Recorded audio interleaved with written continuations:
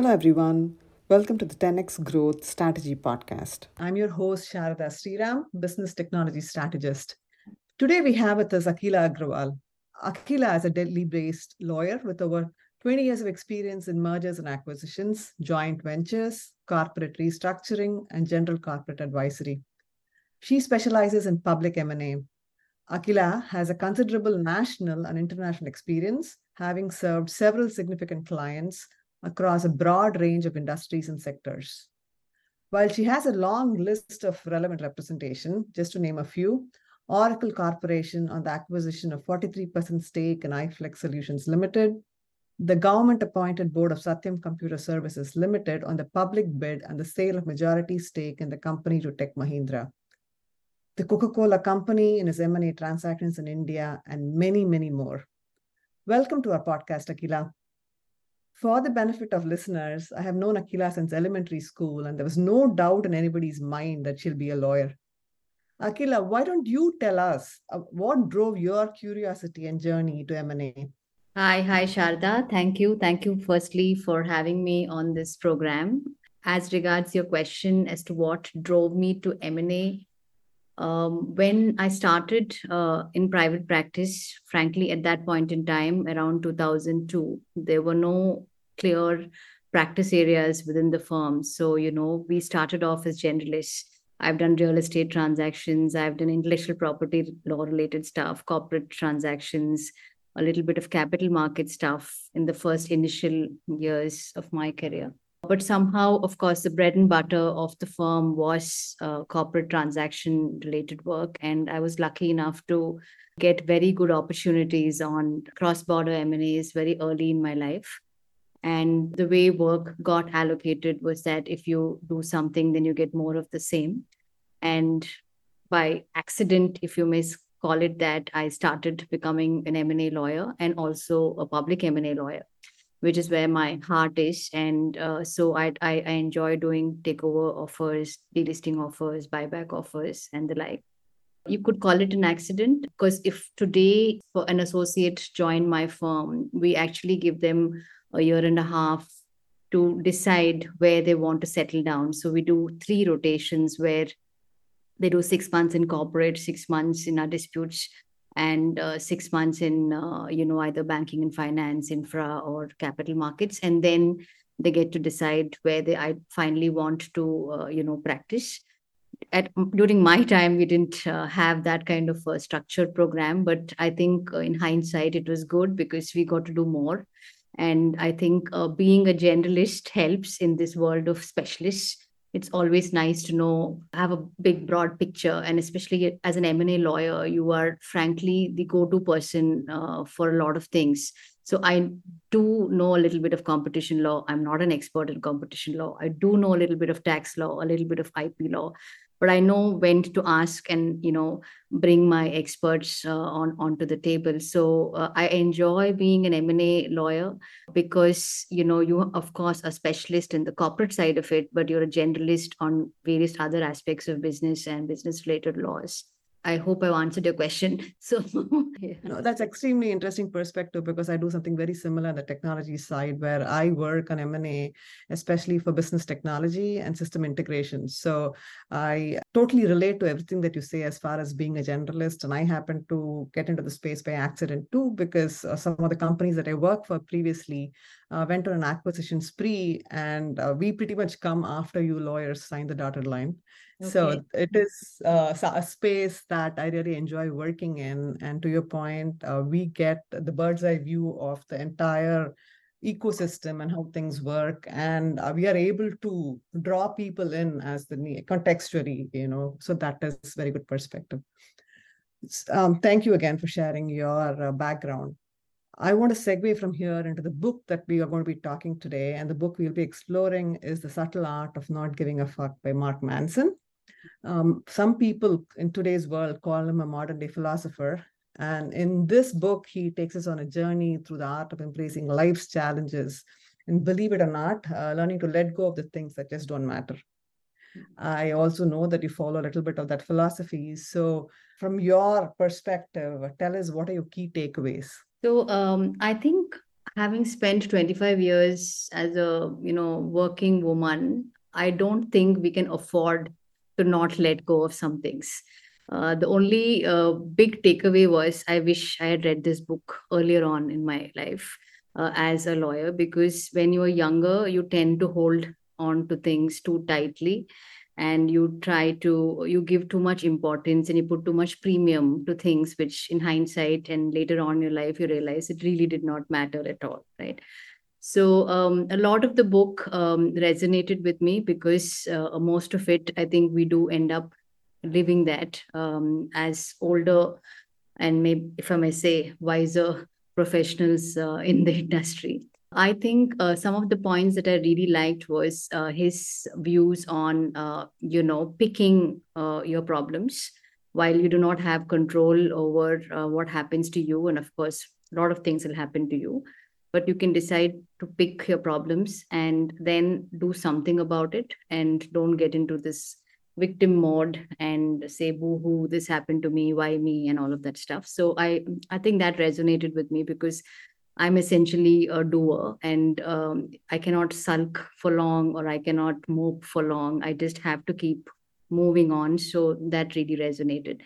And another interesting thing, maybe we can expand on some of these things as we discuss. Another interesting thing I found was his take on identity. His view was that all of us cling to our identities, and whether it's a positive one or a negative one, we are either insecure about it or we are shy about reinventing ourselves or changing ourselves. And this, I think, happens a lot, especially in the workspace, because we get branded as something or someone, and then for us to change, which we have to, because if we want to grow in any profession, especially, like I can speak for myself as a lawyer, in the initial years it's all about execution, but after the first 10 years it's more about relationship building, mentoring, growing a team, building deeper relationships with all stakeholders. For those kind of aspects of your career, you really need to change yourself and the way you function and work.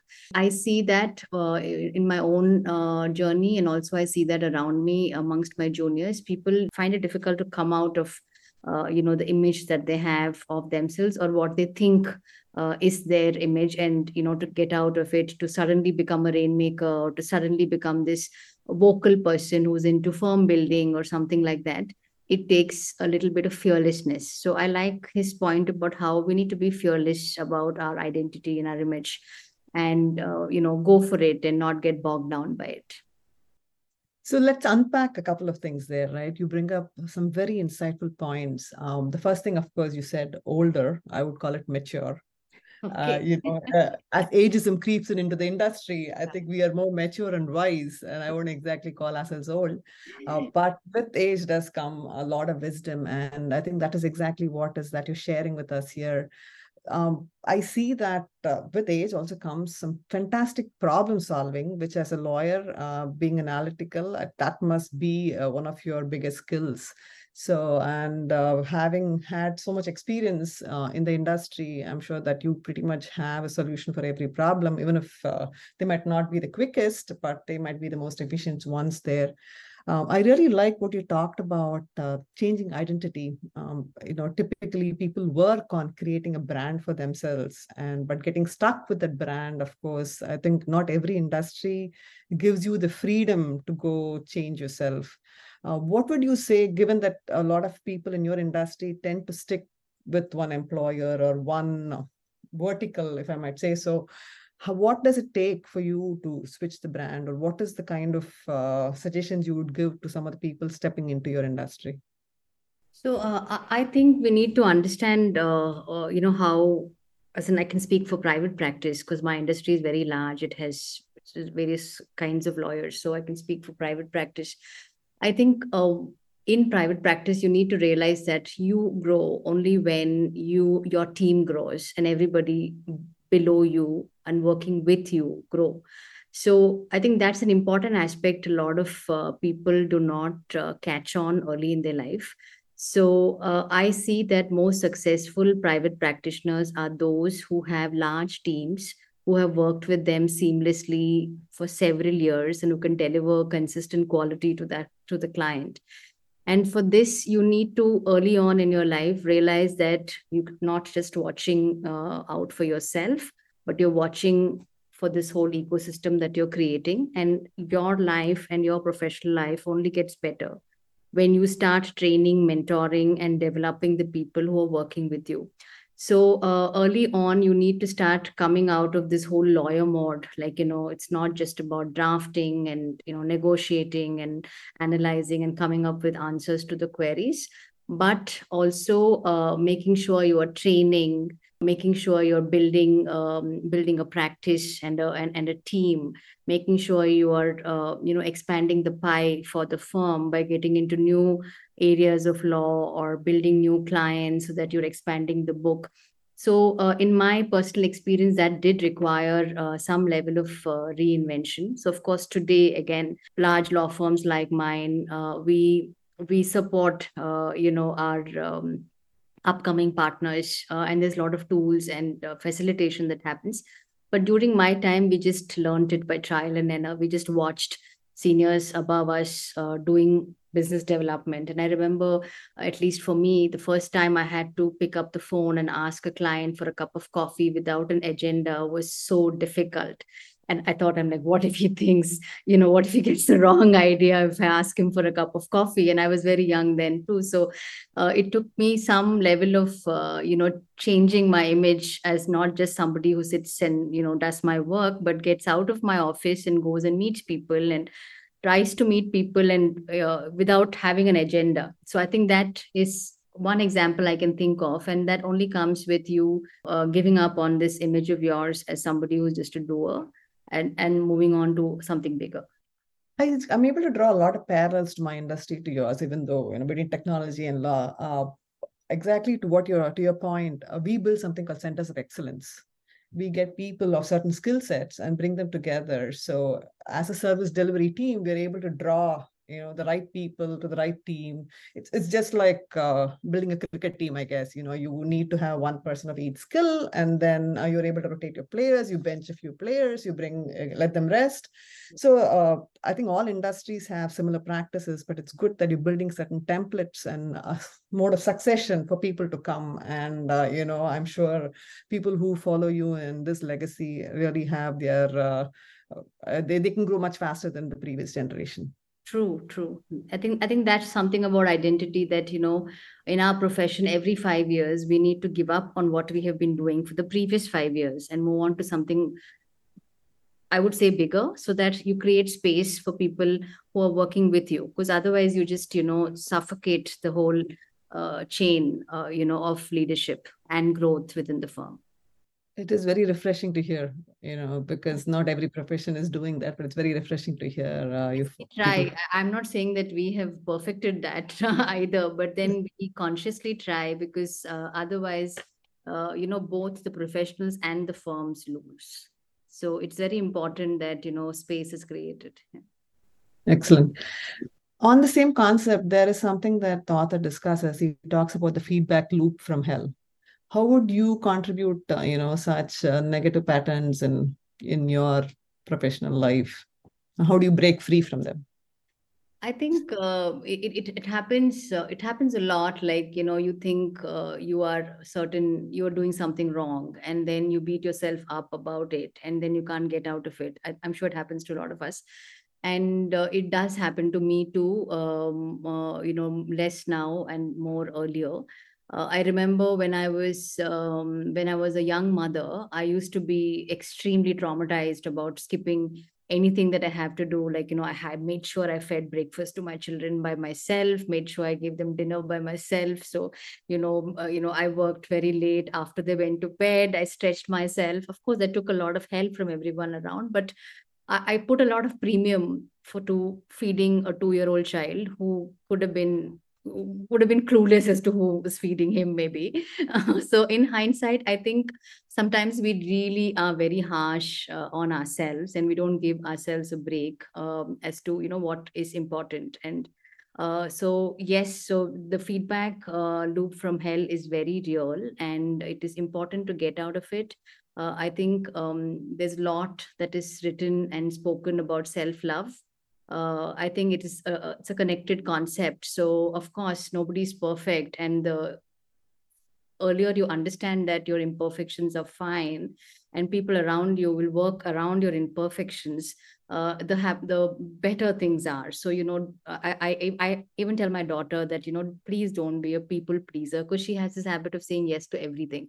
Any teacher asks her anything, she says yes. So I tell her, like, you sometimes have to say no. It's okay to say no. It's okay to not be this perfect student or this perfect person, because you really can't be. You something some there are too many balls up in the air, then something will is bound to fall.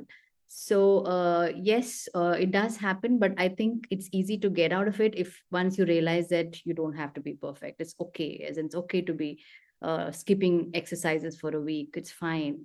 You can eat what you want for a week. You can cheat, or I think people really beat themselves towards perfection, and that's something really resonated in this book, because Mark Manson mentions how today we are surrounded by people putting up these extraordinary social media posts, like, people look so great, they sing so well, they dance so well, they're also accomplished all around us. That is mind boggling. And you may start comparing your lives and your accomplishments with theirs and feel not so great. I think it's a good reminder to all of us. It's like, well, of course, you celebrate the accomplishments of people around you, but don't have to, you don't have to be them. Like, for example, I can't dance to save my life, but I love watching my friends dance. So I think it's fine, and we can be imperfect. When did you develop this level of agency? Like, I am not going to use the profanity that the book brings up so often, but that you did not care about what is going around you, because people do tend to be I, pleasers. I think only recently, Sharda. I don't, obviously, when I was younger, I really gave too many fucks to too many things. And I think, I'm sure we all did, right? But I think as you grow older, your mind space and your bandwidth you don't have bandwidth to take up all of these things. So, as you call it, maturity Yeah. creeps in, and it's an art you develop with time. Even people, right? As in, I don't really talk to anybody. I don't want to anymore. Even clients, if suppose a client is unpleasant, he may be the best person to do business with, but then I really do not, pursue such clients. And I only develop business with people who are a pleasure to work with. So with maturity, you develop the sense of choice as to what you want to do with your time, which is very, very limited. And yes, it's a recent thing. I would say the last less than a decade or so. Yeah. That is, fantastic to hear, because I'm going to segue into what the book talks a little bit about, encouraging contentment and gratitude, right? How do you practice gratitude and contentment, and has that led to a more satisfying life? I don't know if I can call myself, yeah, that's something which I try, but yeah, I am not there yet in terms of contentment and gratitude. I'm still extremely, I'm very competitive. I'm still very ambitious for my own good. So I still, keep track of certain things. I want the best for my children. I want the best for my family. I want the best for myself.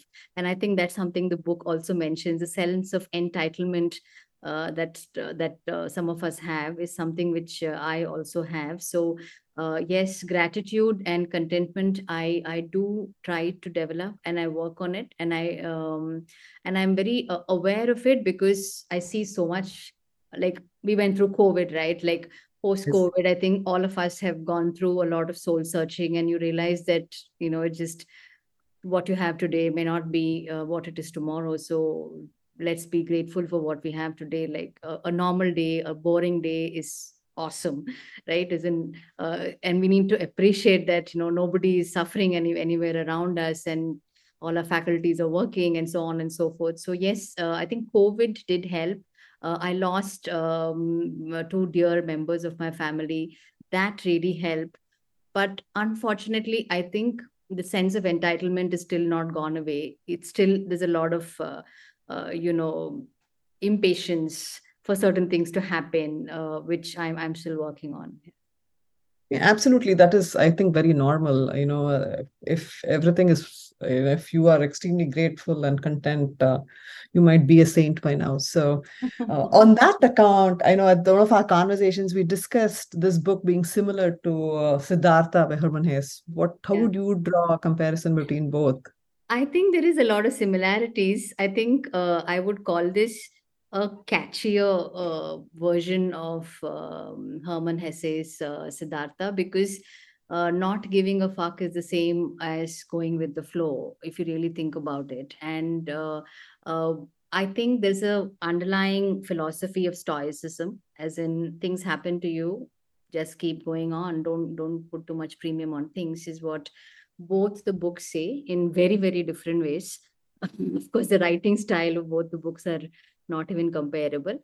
But I think that's the underlying philosophy, and I'm a true believer of that. And I also an important element of Siddhartha's the Siddhartha voice about how trying to search for meaning in life by itself is pointless. There is no meaning in life, as in you just have to keep going with the flow. So don't beat yourself about trying to, find this great meaning in life. And I think Mark Manson also tries to say that you don't have to climb mountains and achieve these superhuman things, because life at the end of the day is kind of pointless. I believe that because in my personal experience, I think a lot of things that happen to a lot of us is random.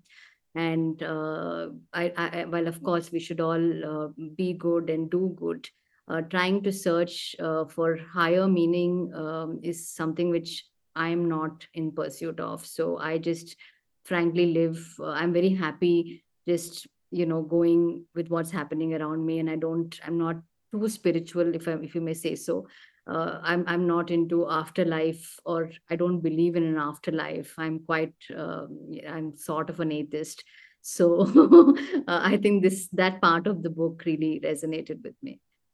Yeah, I think that what you're saying is a very pragmatic and individualistic approach to finding contentment in the face of life's challenges. So I think the listeners got a bonus. They got reviews of two books in one. Yeah. I want to take this time to express my gratitude to our listeners and to our guest here, Akila. Thank you for taking time to spend it with us. Thank you, And Shah.